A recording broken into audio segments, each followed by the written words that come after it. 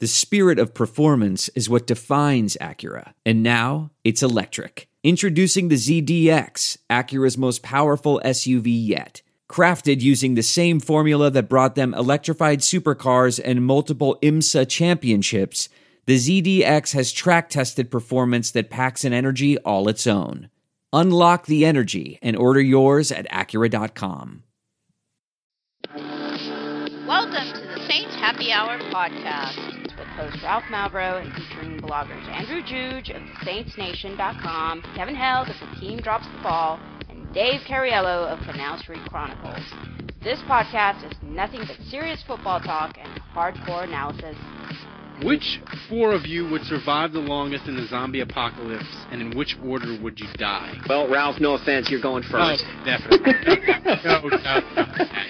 The zombies would smell Dave's sugar blood and target him. They'd get his. I don't even have a joke, Dave smells like nougat. Now here's your host, Ralph Malbrough. All right, welcome to Saints Happy Hour podcast. As always, we are sponsored by you, the fan. Andrew, I did the count wrong last week for the drive to drunk history. It wasn't 52, it's 43. We're at 43 donations, so we need 57 more. So you were off by 9. I was off by 9. I accidentally counted. Yeah, your math is terrible. My math is terrible. I accidentally counted the donation, the people paying their fees for the podcast leagues, and that's why it was off. But I just don't even know what to believe that you say so anymore. We're at 47, right? We need 47 more, is what I'm telling you. Wait, we have 47 and we need 47? No, we have 47. We need 53. Ah, there you go. So we need 53 donations, and we have until the Super Bowl is played, and if we don't have it by then, whatever the proration is, that's how much of a season you get. But you want to do all 100, because then you get a full freaking season of Drunk History plus 3 bonus extra episodes throughout the rest of the year, and the Saints are going to be doing shit in free agency and all the fun. So you want to donate to Drunk History, click the donate button. It's $20. It's a gift that gives all year long. All right, the Saints won yesterday. Oh my God, it was the worst kind of Saints game, because I think the worst kind of Saints games are the one where you think they have it under control, and then it just goes to shit really, really fast, like a plane hitting turbulence. And that's how that game was. It was 31-19. I was like, it's kind of in the bag. Defense is struggling, but they're not. It's going to be fine. We're on our way to Minnesota. We're just going to cruise this puppy home. It's all good. And then it went to total shit, Dave. And I was gripping hard. You can ask Andrew. I was texting. They're going to lose. The Dome, how was it yesterday? Was there a sense of panic at the end? Yeah, there was a sense of panic at the end. I mean, even though you're surrounded by 69,999 of your closest friends in the Superdome and you're all going through this experience together, I still, at least me personally, I'm focused on me and my feelings. I don't really know how everybody else is feeling, but yeah, definite panic. The 4th and 1 call. We'll get to that. Yeah, I'm. that was the zenith of the panic. But no, the Dome was totally rocking. We were just talking about it. I think it was top 3 or top 5 loudest and most intense atmosphere. I had people DMing me and on Twitter, in regular Twitter, saying that they were like, I am at this Dome, I am in the end zone. It is so fucking loud, it is messing up the Saints defensive secondary. They can't communicate. Like that. Yeah. That's how loud people were saying it was. I mean, I don't normally drink for the afternoon games or the day games, but I had a few beers before the game this time because I was with some friends. So, I mean, I was totally, lacquered up and ready to go. But I just since waking up, I was all excited. Did you continue to drink during the game? I did. What's your beer of choice? Do you get the Dixie Light? Okay, so first of all, I'm a beer snob, and second of all, my gate entrance the stairs are right by the craft beer thing. So yeah, okay. And like I the $10, right? Like the $10 craft beer. $10. No, it's probably like $13. So I'll get like a craft beer. Like I think I got Southern Prohibition Crowd Control. You can get but you at least get a big cup, right? You get a case of Blue Moon for $13. Yeah, but so here's the thing. Like I always bring like friends or whatever, and I have nice seats and they're expensive, and so like generally my friends that I bring will take care of the beers. Since because I don't make them pay for their ticket. I just invite them. They're my guests. So usually my friends will pay, say, hey, you want a beer, whatever. So I usually don't even pay for the beer. But anyway, it was, the towels. I like having the towels. I like waving the towels. That's always a nice touch. Everybody got towels on their seats. Reggie came out. I don't know. I didn't see any bat. I don't know what was up with that. They had a DJ doing Manny Fresh. Yeah, they had Manny Fresh. I didn't even notice he was there. I didn't even know he was there, and I didn't see Reggie Bush. I don't know. Reggie Bush was not allowed to bring the bat out. Oh, okay. He was not allowed to bring. Mike Haas though had the bat. I was told during the interview with Reggie. No, Bush he had a little miniature Louisville. He had a miniature version. It was like the kind you had up on your wall when you were 8 years old. It was lame. But anyway, it was awesome. It was totally loud. I mean, it was especially at the beginning. It wasn't just that it was. I think we talked about this last week about the Falcons game, and it wasn't necessarily that it was just really loud at any given point, but it was very consistent. Like they kept it up, not even just on 3rd down or 4th down, but even on 1st down or 2nd down, people were into it way more on a regular basis than they normally were.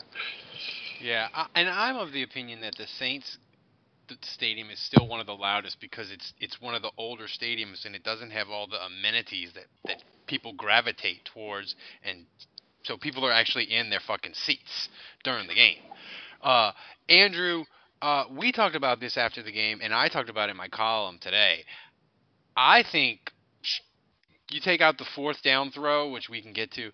I think this yesterday is like a top 3 all-time great Drew Brees game. That motherfucker was on it, and when he does his contract negotiation, he should just play that 45-yard pass to Michael Thomas on a loop, and just for 10 minutes, and just be like, Loomis, pay me my fucking money. Like, he was unbelievable yesterday. Yeah, it's funny. I have a coworker that's a big Rams fan, and he told me that he had turned on the game and that he was watching, the Saints Panthers, and he said that he actually referenced that play that you're talking about where Drew Brees, kind of flushes out of the pocket. He's on the dead run and he makes that throw downfield to Michael Thomas. And, he said when I saw him make that throw, he was just like, God damn it, why can't Jared Goff ever make a throw like that?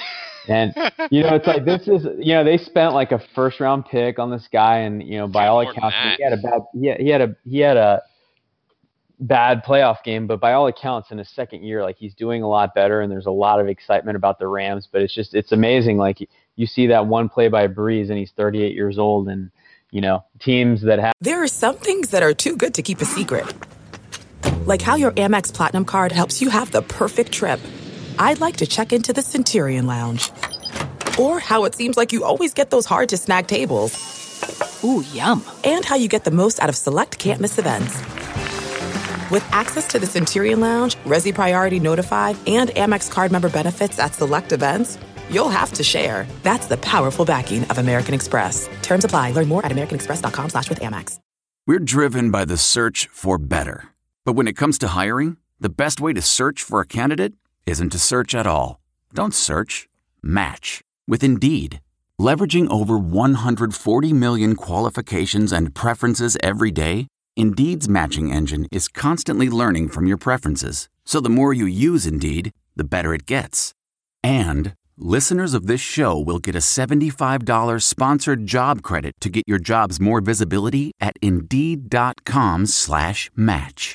Just go to Indeed.com/match right now and support our show by saying you heard about Indeed on this podcast. Indeed.com/match. Terms and conditions apply. Need to hire? You need Indeed. Have the 1st overall pick look at that play and they're like, why can't my quarterback do that? And I think that's a nice reminder for all of us just how ridiculously special Drew Brees is. And yeah, I mean, the thing that's funny is, so he hasn't really done that much this year, like 376 yards. Like he hasn't broken 300 yards much this year. And, this was a nice reminder of how damn good Drew Brees is, because I feel like this year's kind of been the Ingram and Kamara show, and Brees has taken a back seat much of the season. And I think some of us, I'm not going to say Saints fans, but I think a lot of people have kind of forgotten just how good Brees is. And clearly the Panthers made a concerted effort to shut down the Saints running game. That is, if I'd have said that in August, you'd have thought I was insane. I'd be like, the Saints are going to play a playoff game, and the team they're playing is going to be like, we are not going to let the Saints run the ball. We're going to make Drew Brees beat us.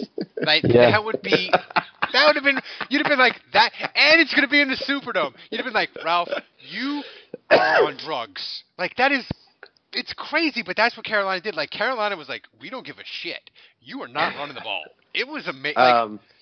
Look, Yeah, if you're going to beat us, you're going to have to beat us with Brees. Can you imagine the absurdity? I meant to text you guys earlier today. We gotta go back to the week 2 podcast and pull out some of our depressing sound bites. We need an intern. I listened to that again. It's. We need more donations so we can afford an intern to do these to make little skits for us. Make little skit, have a violin playing in the background, like the funeral march. Dun, dun, right. Dun, dun, no, but I mean, look, everybody.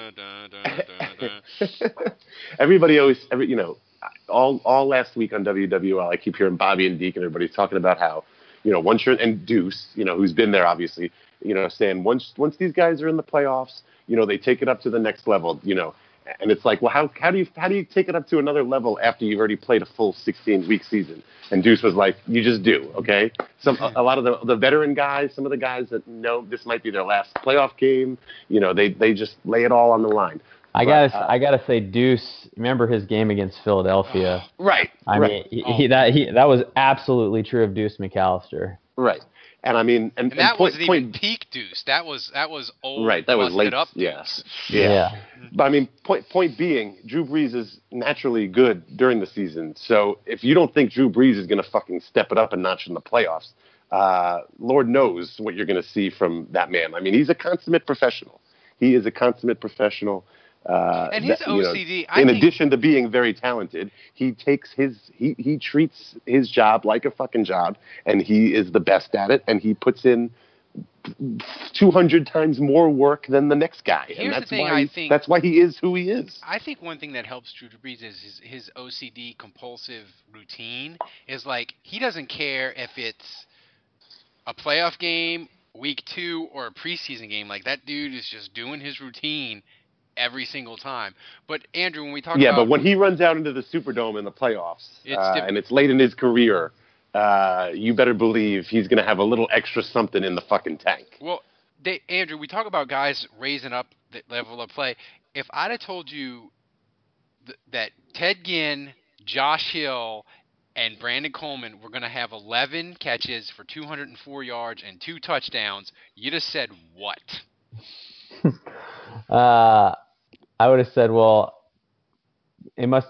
Sorry, what were the names again? Ted Ginn, Brandon Coleman. I would have said, yay, Josh Ted Hill. Ginn doesn't drop the ball. Josh Hill. I would have said, well, Brandon Coleman and Ted Ginn must have had great games, because I know Josh Hill didn't catch any of those. Josh Hill was fucking amazing. That catch over the middle that Drew Brees threw that unbelievable. That was honestly, and that was a great throw by Brees. Josh Hill had it in him. That was 2015 preseason. He's going to catch 50 balls, Josh Hill, and we're not going to miss Jimmy Graham. Remember those times? That was a thing. People forget. Jimmy who? Jimmy who? Yeah. It was fucking amazing. Well, we didn't think Ben Watson was going to be all that. We really thought Josh Hill was going to take over. And and Ben Watson wasn't all that till his last year with the Saints. Ben Watson. No, but Watson, I'm saying when they let go of Jimmy Graham, we didn't think, that was Watson's last year, and we didn't think Watson was going to be the one that kind of take over. We thought it was going to be Sean Josh Payton Hill. was talking uphill. And he delivered yesterday, for God's sakes. But Andrew, we're going to talk about the dancing. Do we talk about the dancing now? we can talk about this. I mean, is it time, Dave, to accept why other NFL fan bases hate the fucking Saints and Sean Payton? I mean, they were rubbing that shit in yesterday, and we love it, and it was fantastic. But if you're a Panthers fan or you're another NFL fan and you're not into dancing and rubbing it in and showing sportsmanship and all that, I mean, it was pretty. The Saints were going there, and talk about the dancing. Well, I mean, first of all, those videos of Brees and Amazing. Peyton and the team dancing, definitely made my Monday morning a lot better. But no, it just warms my soul to see those videos. I mean, I love it. I really do. It makes me giddy. But I mean, Brees and Peyton are the two whitest motherfuckers on the face of the planet. The broom was just ridiculous. I think I need to have Benson with the broom is going to be my new screensaver on my computer. I mean, the thing is, I wonder if Benson went in the locker room and went up to Sean Payton and said, "You're fired, Alvin." I mean, Saints fans haven't been much better. I mean, you saw a bunch of them who were buying brooms and shipping them to the Carolina Panthers facility addressed to Cam Newton. Yeah, I mean, Andrew, Cam Jordan, he's turned into a smack-talking motherfucker. He called Matt Khalil, let's call him Speed Bump McGee. I mean, that's awesome. But it's like a new side of Cam Jordan, right? Yeah, but I don't know. I don't feel like Cam Jordan is malicious, though.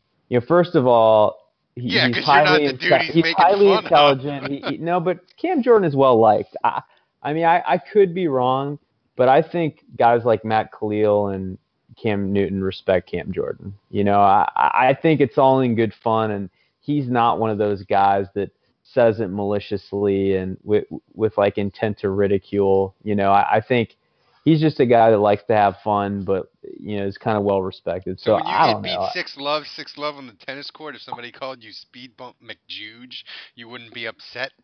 Yeah, probably. But well, listen, the Times-Picayune. Did you guys see that headline? That deserves a Pulitzer. I thought that was savage. That was savage. I mean, I think there's a level of professionalism you need to maintain when you're supposed to be bipartisan. Get the fuck out of here with the Times-Picayune. Yeah, being fuck you, Jude. Neutral. Go fuck yourself. The Times-Picayune has never been claimed to be unbiased when it comes to the Saints. I mean, that's all Jeff Duncan ever says. The Times-Picayune, when the Saints win, they know that they're moving 3 times as many papers as they do on a normal Monday or when the Saints lose, so they got to come up with the headline, man. And that I thought Buns of Steel was the top of the top, but the headline from today. I mean, that was just brutal. The Carolina Panthers have a new owner, the New Orleans Saints. I mean, that's a Pulitzer. Deserves a Pulitzer. That's all I'm going to say. All right. The 4th down call. I initially hated it, but when I thought about it, Andrew, this is my opinion on it. The Saints and Sean Payton and Drew Brees, that's what they do. Talk me out of this, Ralph. Talk me down. Me out of this. They go 100 miles an hour. The Saints, you can't knock them when they go on 4th down and then lionize, ambush in the Super Bowl. The Saints have won playoff games because they did onside kicks. They won a Super Bowl. They lost San Francisco because they blitzed 12 guys and couldn't cover Vernon Davis. And they almost lost yesterday because they went on 4th down. It's just what they do, and that's how they are, and that's how they roll. They blitzed at the end of the game, and it worked, and it was beautiful. Von Bell had the sack to win. This is the Saints. This is what they do. I can't knock them. You know what Sean Payton and Drew Brees are. I wasn't that upset. The call, I thought I didn't understand at all. What the fuck kind of play call was it? But going for it, not a problem. Not really a problem. Andrew, I don't know. I disagree.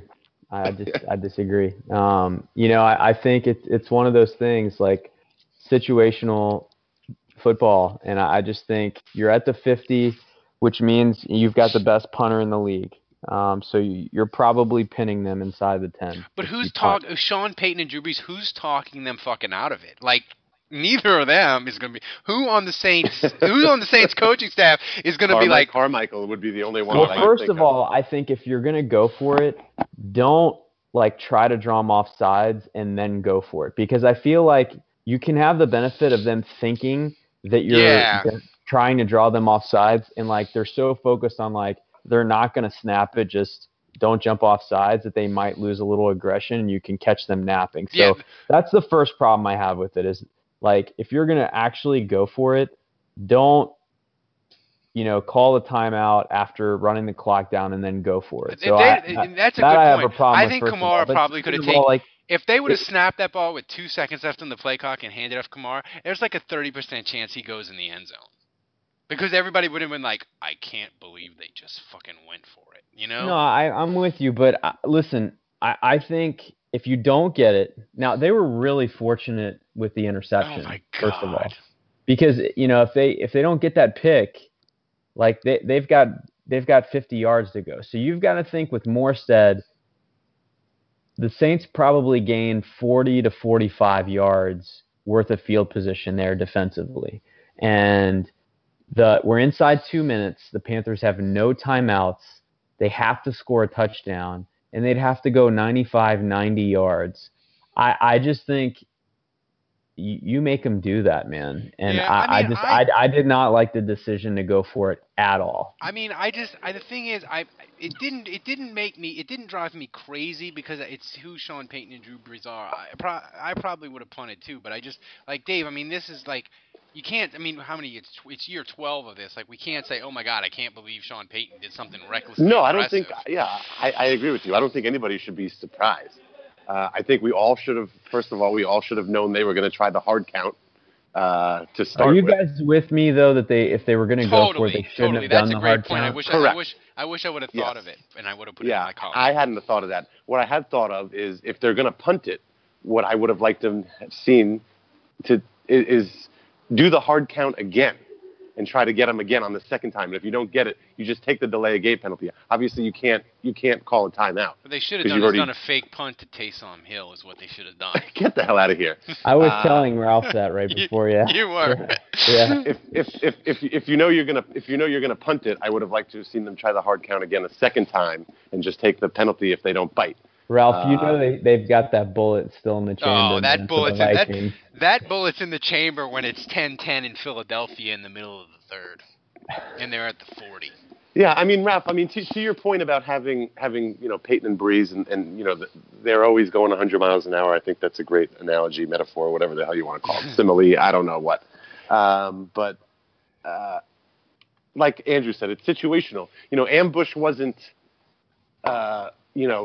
wasn't the same situation. That was just to start the first half. There was another 30 minutes to play after that. That's right. It's not do or die. Yeah. Right. This was a do or die situation. I mean, obviously we all understand why they wanted to go for the fourth down. They wanted to get the first down, and then that would have ended the game. They didn't want to give the Panthers the ball back. But like Andrew said, you could have pinned them inside the 10 or at the 15 or something like that, and then they had less than a minute and no timeouts and a whole field to go. A whole field to go. Like I was frustrated, but like I'm not one that I'm not one that will like criticize decisions in game. I'm pretty even keel, and I'm like, let's see how like the game ends, and like let's see how things play out, and then we can go back and judge, whether it was a good decision or not. So like for the most part, even when that happened, I was like, all right, like that sucks. I don't like the call, but like we just need to stop them to win the game. But you can ask my wife. You can ask my kids. The one part of this game where I became completely unhinged was the runoff. Yes, when you were losing your fucking mind. Because thank God we have Sean Payton as a goddamn coach. Thank God he wasn't like the camera wasn't on him at all at that point. Dave, was he the one that made them do that? I believe so. I believe he was. Okay. Didn't they call a timeout or? I don't know, but like I'm watching the game, and like as soon as there's intentional grounding, I'm like, hell yes, 10-second runoff. I knew it immediately, and so Washington game, same thing. I'm watching, the play continued to unfold, and I'm like, they're not going to forget this, are they? And I just start screaming, no, Andrew's gonna where's my murder. 10-second runoff? No, you can't let him snap it. What are you doing? And so anyway, I was losing my mind, and I'm glad they caught that because that was huge. Yeah, Andrew. They almost forgot. They almost did. Like they did. I think you're they like forgotten. I think it was Peyton who had to. Yeah, they said it was on the broadcast. I think they said that like New York called them and was like, "Dude, you need to do the runoff." I was also like real frustrated though because like they're supposed to do a 10-second runoff. And like they're supposed to start the clock as soon as like the ball is placed. So like as much time as it took them to figure it out, it basically like gave Carolina enough time that it was like they had a timeout. Yeah, it did. Like they didn't like the full effect of the 10-second runoff didn't happen because usually they go intentional grounding, 10-second runoff, put it to 34-24, and they start winding that shit again. And Carolina was ready to run the play and all that. Andrew, I rarely am this year. I mean, I've picked some of the games correct, but I'm rarely as dead on correct about a Saints game as I was about this fucking game. I agree. I was like, Greg Olsen scares me to death. You're like, his leg is broken. It'll be fine. I was like, the dude was good against Green Bay. He's a first ballot Saints Hall of Fame killer. And that dude destroyed the Saints. But here's the thing. Should I be really... Now we have Kyle Rudolph next week. Well, he's not Olsen. But here's my question, Andrew. Should we be as concerned about 8 about... touchdowns this season. Well, no, but he's just not as good as Olsen. But here's my question should we be as worried about the Saints defense as some people are, or was it a fact of as soon as Cam Newton threw that rope off the back of his foot that the dude for Carolina, who I didn't know his name, dropped it, you were like, oh shit, we got good Cam Newton today. This is a problem. Like, is it just I got to give Cam Newton credit. He went on the road after just laying a complete egg against the Falcons. And, you know, I got to give him credit, man. He came into that game and played like an MVP caliber quarterback. I mean, playoffs on the road, their receivers are pretty terrible. And, you know, the one guy they have decent Funchess was playing with one arm. And you got to give him credit, man. He put that team on his back, and he almost pulled it off. And I that was one of the best games he's played against the Saints in a while. And he's had 2 pretty miserable performances against the Saints this year. So I was impressed. I mean, that's the level he was playing at consistently when he was the MVP. Yeah, and that's the thing. That's the he played very, very well. That's the Cam where like you can look at completion percentage, but it doesn't matter. Like it's just he's on fire and he had drops and he was running around and doing stuff. But should we be like this is the second week in a row their secondary kind of got lit up. Should we be worried? First of all, you know, I think Jameis Winston, he kind of got his shoulder right. And if you look at how he was playing the last several weeks of the year, he was kind of back to, you know, you remember as a rookie, he was over 4,000 yards and he had some really good moments. And I thought he was kind of back to like peak Jameis Winston, which is still inconsistent, but you know, he was making a lot of good throws. And I thought Cam was too. I just think Minnesota is a different offense. And I think Minnesota, the strongest thing that they have is 2 phenomenal receivers in Thielen and Diggs. And I actually think the Saints defensively, it poses a different problem, which the Saints match up for a lot better. So I think it's going to be a lot harder on the Saints offensively because they're going to be on the road and they're playing a better defense with better pass rushers. So I think that side of it is more problematic. But on the defensive side of the ball, I think with Carolina, you look at who their best playmakers are, and it's a receiving back, and it's their tight end. And unfortunately, the Saints have had so many injuries at linebacker. I mean, they just couldn't cover McCaffrey and Olsen. You know, and those really were Cam Newton's 2 best playmakers. And so when you look at Dalvin Cook, who's out, and you mentioned Kyle Rudolph, pretty good tight end, but he is not Greg Olsen, at least when Greg Olsen's playing like that. You know, Kyle Rudolph doesn't scare me like Olsen scares me.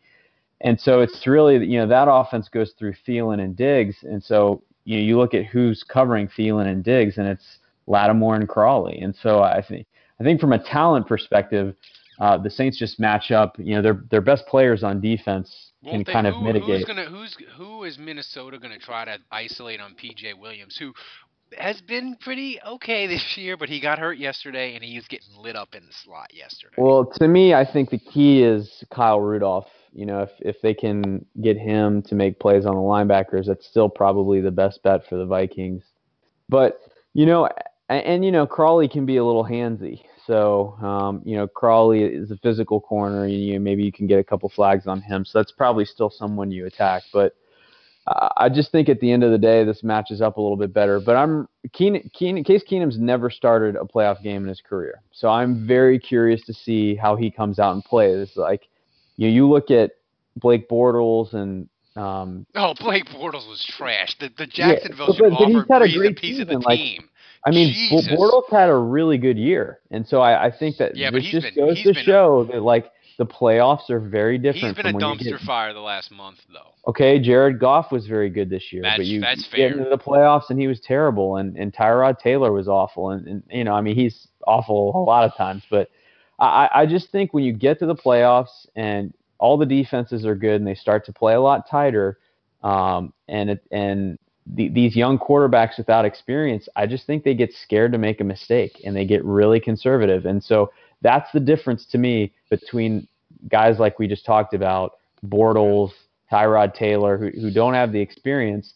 And then you look at guys like Matt Ryan, Cam Newton, Drew Brees, like those guys, they're not worried about making a mistake. They're going to attack you. And that's what you saw from all those quarterbacks who have all been MVPs and all have experience in the playoffs. They go try to win the game. They're not worried about making a mistake. They're not worried about being conservative. And so it's going to be interesting to see. Now, Case Keenum's a guy that's played well this year, but again, that's another guy. I want to see him do it in the playoffs. And I could see the Vikings coming out a little tentative, a little, let's feel the game out. Let's not make any mistakes. And Brees isn't going to be like that. Yeah, Brees is going to come out like, I'm playing to get to the Super Bowl. Yeah. And so, and if Brees gets hot early and Case Keenum kind of feels a little shaky and tentative and conservative, I think that's where the Saints could start to tilt in the Saints' favor. Well, that's the thing. They've got to sort of. We'll get to the game preview in a bit, but they got to make Case Keenum tight, and that the Minnesota, they have a lot of fucking baggage. Like if you look at the two best NFC championships of the last 20 years, it's the 1998 NFC Championship and the 2009 NFC Championship. And the common denominator in those games is the Vikings had their heart ripped out, set on fire, and stomped on. And they lost in overtime at home to Atlanta. They lost in overtime on the road to the Saints. And that stadium, they go to that stadium, they're kind of like Kansas City was against Tennessee, because Kansas City had lost 6 straight home games and hadn't won a home playoff game since 91. That stadium, they were just waiting for the piano to get dropped on them. And that's how that stadium is. And if you can get Case Keenum to start slow, then you can sort of happen. But Dave, the Saints, unfortunately, the offensive line injury of the week was a bad one this week. Andres Peak got the air cast. He got carried off. How concerned are you about the offensive line for the Saints?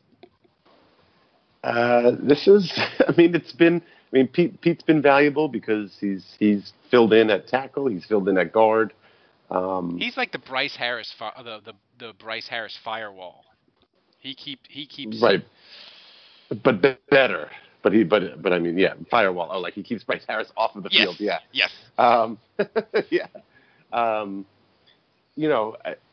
It's not like this is anything new for the Saints this season. I mean, they've had to get it done with a patchwork offensive line pretty much every week this season. I mean, it's not as bad as the Redskins have had to deal with this season, but it's been constant musical chairs along the front all season. So this is just more of the same. So honestly, it doesn't.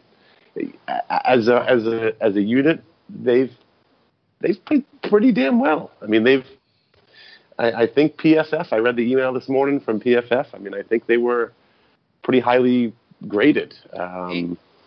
So that doesn't really concern me. I honestly, I genuinely feel bad for Andres Pete. But Andrew, we have reached the point, like we've said all along, this offensive line is deep. It can be awesome if they're healthy. They're never healthy, but it's still been pretty damn good. But we always said they can absorb 2 injuries. They've had the 2 injuries. Now they get another injury. It could be a disaster. It could be very bad in Minnesota. So who did they put in? Did they put in Calamete? Yes. Yeah, I think Calamete, that's fine. If Calamete is the starter, I mean, you've got obviously center. I can't even think of his damn name. Unger at center, and obviously you got Warford, and you've got Armstead's back. Ramczyk is out there, so. But that's what I'm saying. Calamete has probably played most of the season. He got like a $400,000 bonus because he played 60% of plays. But Andrew, this is it. They can't another injury and it becomes very difficult. Yeah. Why you put in Laribas? He's played a whole bunch. No, but if you get a guy injured at tackle though, that would be a problem. Yeah. I think if you get a guy injured at tackle, then I think you have to kick Calamete out to tackle, and Laribius would go to guard, which starts to feel pretty shaky. Which would is in a twist of irony would be the same way they ended the first Minnesota game, because remember the first Minnesota game, Streif got hurt and they put Calamete in at right tackle. Yeah. So listen, I think. We're first of all, thank God they have Senio Calamete. They got to re-sign that guy, and you know what? They need to pay that guy. At first I was like, you can't pay your sixth offensive lineman $6 or $7 million a year. Yeah, you can, because he played, like Dave just said, he plays all the goddamn time. They need to pay. They need to pay Calamete whatever for him to stay, but I don't think he will. If he's smart. I hope he stays, and I'm sure I know he's very connected to New Orleans and he loves it there, so.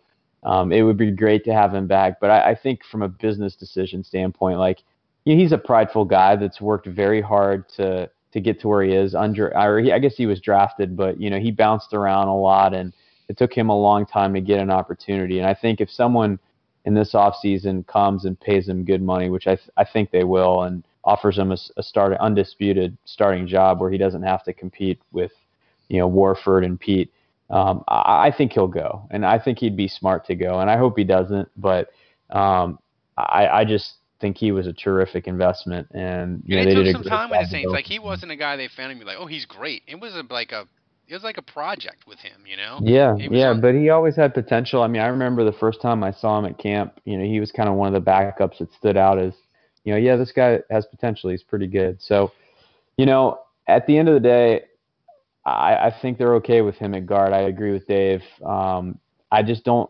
I think the difference is Calamete is going to give you solid play. First of all, what's nice about a guy like that is the moment's not going to be too big for him. He's not going to make a huge mistake where he jumps off sides. He might, but I'm just saying it's not where there's going to be a play call and he's going to be like, holy shit, I have no idea what I'm supposed to do here. Or the crowd noise gets to him. He's played enough, and he's a veteran that I'm confident, from just a mental standpoint, he can go on the road in the playoff game and be okay. Physically, he just doesn't have the ability to dominate in the trenches like Pete does. And now we'll get to the Twitter questions. We have a bunch. Reichert asks, this is a great question, Dave. Should the Saints PR department leak new Bounty Gate rumors to troll the Vikings fans? If Saints Twitter did this, it would be amazing. We injured Bradford, by the way. They did. I forgot about that. He has not played since the Saints game because they messed up his knee. He has not. Oh my Lord. So Dave, I would be all for that. Would you be for that? Are you kidding me? Yes, I would. What they need to do is we need to bring back all that 2009 shit this week. It's a lot. Viking fans are you did bounties, you cheated, but they can't prove. They never sacked Favre. They beat the crap out of him, but weirdly they never sacked him in the game. Then they said Pierre Thomas didn't get the fourth down in overtime. But But mostly they lost because Adrian Peterson fumbled 830 times. Like that's who you need to who you need to blame. And they kind of outplayed the Saints. That game still makes me nervous when I watch it. Somebody should do like a satire article where like the Saints sign Greg Williams as like a defensive assistant or something like that. No, I don't want to watch this week. Zach Rudolph is going to go for 8 for $170 and 4. Andrew, what prop should the Saints celebrate with when we beat Minnesota? We should eat a bunch of Bounty candy bars. Ryan says, I asked people 5 words to describe their mood. Newton in the tackle box. Yeah. I can't. As much as crying as there's been about him, the intentional grounding call, to me that could not have been more clear. Like that was an easy call. I don't know why there so many fans and Ron Rivera have such a gripe with that call. Like to me, that was easy. Yeah, this is a tremendous question, and it reminded me. Because Kamara and Ingram didn't have a great game, we didn't get to talk about the Kamara articles in Sports Illustrated and the Undefeated. Kamara is a New Orleans treasure. That dude, he parties like a rock star. He's like after games, he's like, you got to enjoy the motherfucking bountiful harvest, which might be the greatest quote a Saints player has ever uttered. He's getting turned. He's getting turned. He's drinking Moscow Mules. But this is a great question from Eric. Who would throw a more off-the-hook Super Bowl post-game party, Kamara or Joe Horn in his prime? Oh, my God. Joe Horn in his prime. No question. I mean, Kamara. Joe Horn, after games, would take limos. He would come out of the limos with 2 bottles of, like, Veuve Clicquot, like, high-end champagne in his hands, and his arms around 2 white women. Bombshell. Hashtag ultimate player. Yeah. So those are the questions. Thanks everybody. They called him Hollywood for a reason. Yeah, they did. Those were tremendous. Those were might be the listeners. You brought your playoff question game tonight. Those were some fantastic questions. Going back real quick, Ralph, to and I read this on Scott Alexander's Facebook, and Brian Pavick was commenting on this. So I got to point Scott Alexander. Yes, the Scott. But I've got to mention what they were talking about because it was just epic. So, first of all, just going back to the tiers, just the Panthers fans, we just swept them, and the Vikings fans, they're already salty, they're already talking trash, like amazing potential for making their fans cry. And then there's a chance to potentially play the Falcons and own them. Like, do you guys realize, like, what kind of fairy tale we are potentially setting ourselves up for? You get the totally revenge tour because you get Minnesota, then you get Minnesota, then you get Atlanta. Let's say you get the Falcons at home, right? And then you're going to get New England. So like, you get total revenge. If you beat the Falcons at home, first of all, like, I would argue in the NFC Championship game. I would argue that, and I don't want to get too far ahead of myself because obviously they have to beat the Vikings, but I'm just setting this up for like what this could be. If they beat the Falcons at home, like the Falcons will never recover from that.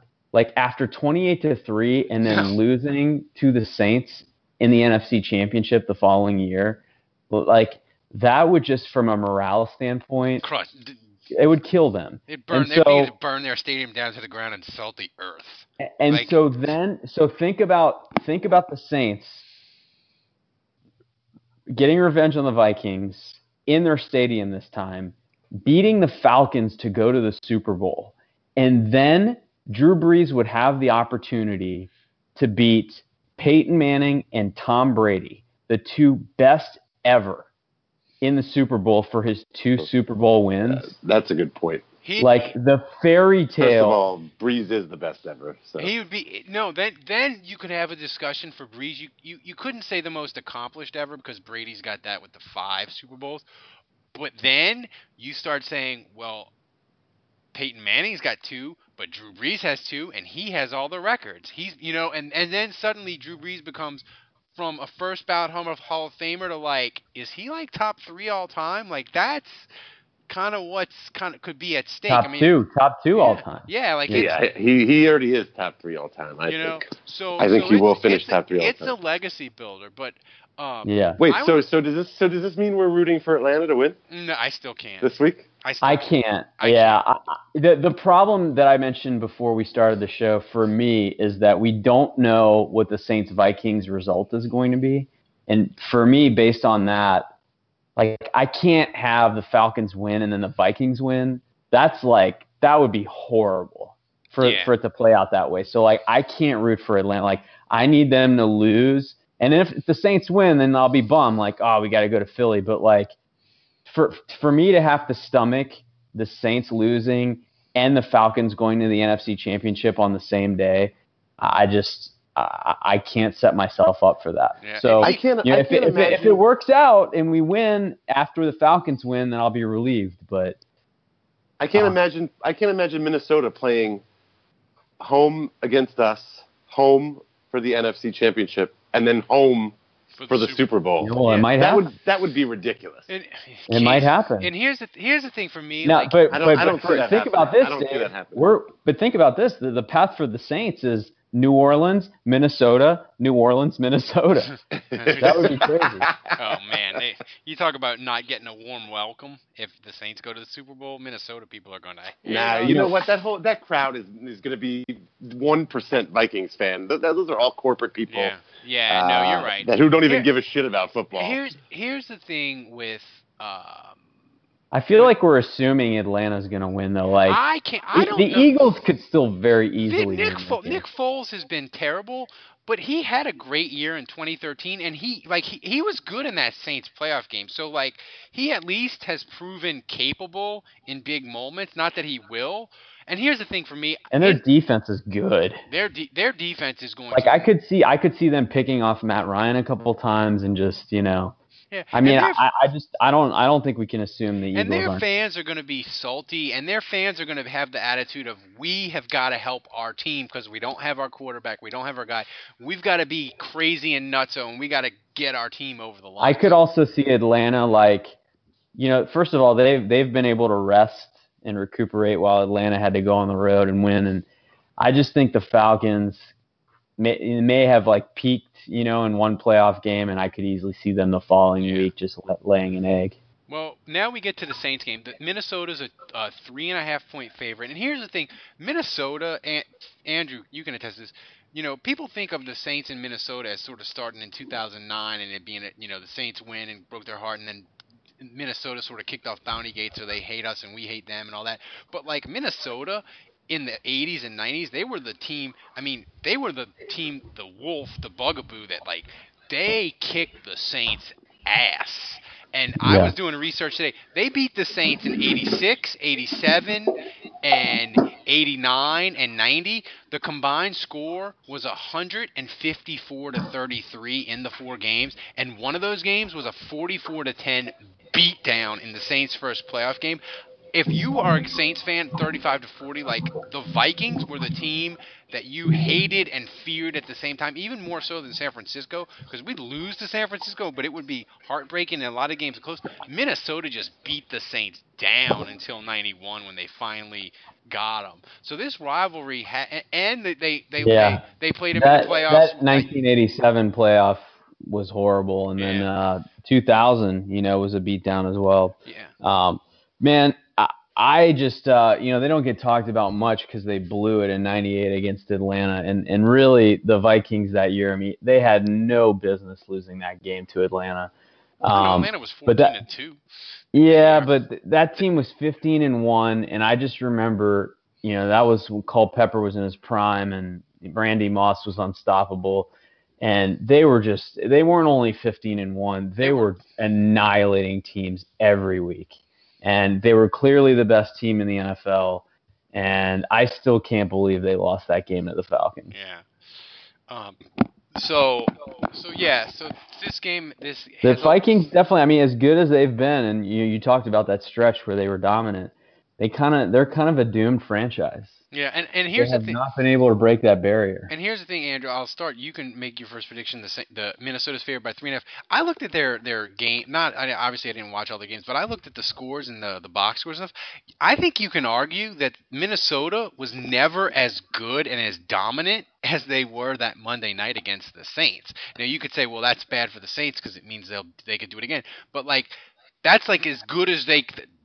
I don't think Minnesota can play any better than they played Monday night against the Saints. No, I mean, you got to remember about that game. First of all, the main reason they were able to expose the Saints was how poor they were in coverage. And Devontae Harris. Yeah, Devontae Harris was playing, and at this point, Devontae Harris is off the team. Like they have found 5 corners on their roster better than him that are all ahead of him on the pecking order at this point. And the real strength of the team now is their corner guys, and the pass rush wasn't good in that game, and Minnesota's offensive line played really well, but they were healthy. They're not healthy now. I think they're missing like 2 guys. I think. Yeah, I mean the Panthers beat them, and ran on them too. Beating the Panthers 3 times. Yeah, and the Panthers ran on them too. So who do you got? This Vikings defense is tremendous. They're very, very good. Especially at home. You look at their last home games. I'll run down the list. They held the Bears to 10. They held the Bengals to 7. They held the Rams to 7. They held the Ravens to 16. They held the Packers to 10. They held the Lions to 14. They held the Bucks to 17, and the Saints to 19. So the Saints are actually the team that has scored the most points all season on the Vikings at home with 19 points. No one after that has scored more than 16 on them at home. So defensively, I think 24 points wins the game for the Saints. I think that's the magic number, and I don't know if the Saints are going to be able to get there, but I think they're going to have to be highly efficient in the red zone. If they get trips, they've got to cash in. But I think 24 points is the magic number. I do think Case Keenum, I think the X factor here, I think the Vikings are a better team. I think they're a better roster. I think they're stronger defensively. Their offensive line is healthier. But the one X factor for me is that the Saints have Brees and the Vikings have Case Keenum. And as well as Case Keenum has played this year, I just keep going back to the fact that he's never started a game, and I think we're going to see him be more of a Tyrod Taylor, Blake Bortles, or Jared Goff in the playoffs than a Matt Ryan or a Cam Newton. And so I think that gives the Saints a chance. I'm going to say the Saints on a Will Lutz field goal win this one 24-21, and I think they're going to escape with a victory. Ooh, who's the MVP? Is it Will Lutz because he makes the game winner? No, I think Brees once again. Brees might throw a pick, and he might get sacked a bunch. I don't know that he's necessarily going to have as epic of a game as he did against the Panthers, but I think it's going to be one of those things where the running game just can't get going, and Brees is going to put the team on his back. Dave, who you got? I'm tempted to say the season ends here. I think very much the same way that Andrew does. While Andrew was talking, I was literally going back and forth in my head. Am I going to pick the Saints or am I going to pick the Vikings? I'm very torn. I don't think this is that hot of a take, but I will say this: I think whoever wins this game wins the NFC and will represent the NFC in the Super Bowl. I don't even think the Saints are going to get to 24. But I'm going to pick the Saints to win. I'm going to pick the Saints to win just to be optimistic and not to be that guy. This is the playoffs. I can't pick against the Saints in the playoffs. And I agree. It's going to be very close, and it may come down to a Will Lutz field goal. By the way, Minnesota's field goal kicker is Kai Forbath, and he is fucking terrible. Is he terrible? He's terrible. He's had a bad year? I'm looking it up now, but I want to say he's terrible. I'm gonna say the Saints are gonna win 20-17. And I may agree with Andrew. There may be a late second No, field he's goal. not terrible. I take it back, Andrew. I take it back. Yeah, he's kind of bounced back in his career a little bit, I think. Yeah, he's 84%. I thought he was he's missed a bunch of extra points though. Weirdly. But Andrew's right. I think the experience of the quarterbacks is going to play into is going to be a factor. And but I think the Saints are going to get the running game going this week. I think maybe the Vikings will look at the tape and say, well, that didn't work out too well for the Panthers. So maybe we ought to go back to the old way of trying to shut down Brees and making them win it on the ground.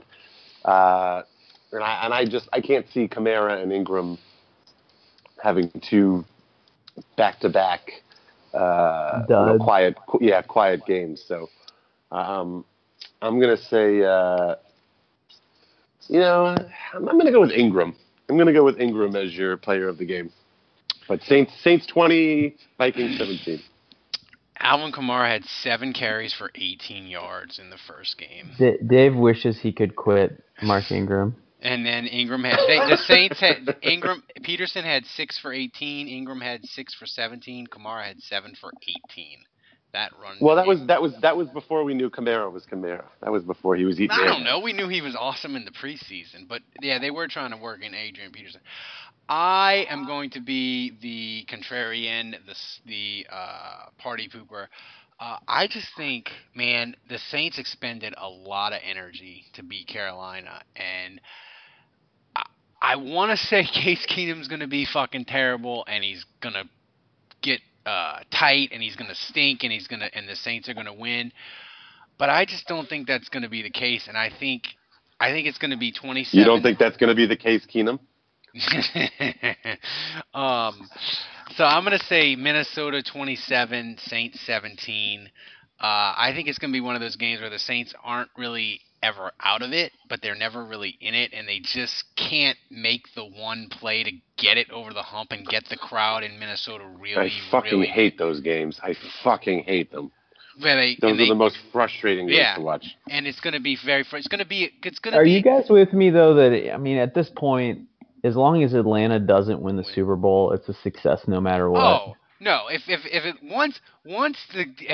Atlanta loses to Philadelphia on Saturday, if 7 o'clock comes and Atlanta's lost, I'm free as a bird, and the Saints could lose 100 to nothing, and I'll just be like, whatever. 2017 was awesome.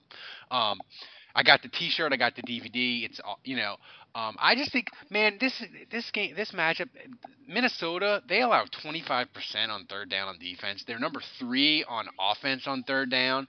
I just think this is a tough matchup for the Saints, and I think their offensive line is beat up, and I just don't think they're going to be able to get on Minnesota, get on top of them, or get them off to a slow start to get that crowd worried and nervous and that sort of thing. So I'm going to say 27-17. The go to the game is going to be Craig Robertson, because Rudolph is going to have a good game. People will blame him. But that's my prediction. So anyway, hopefully I'm wrong, and we're having a fun podcast next week for the NFC Championship. Remember to donate to Drunk History. We're only... we're getting there, so you have till the end of the Super Bowl to get it done so we can have Season 2. So, for Dave, for Andrew, until next week, the bar is closed. Please don't make it Pelican season, Saints.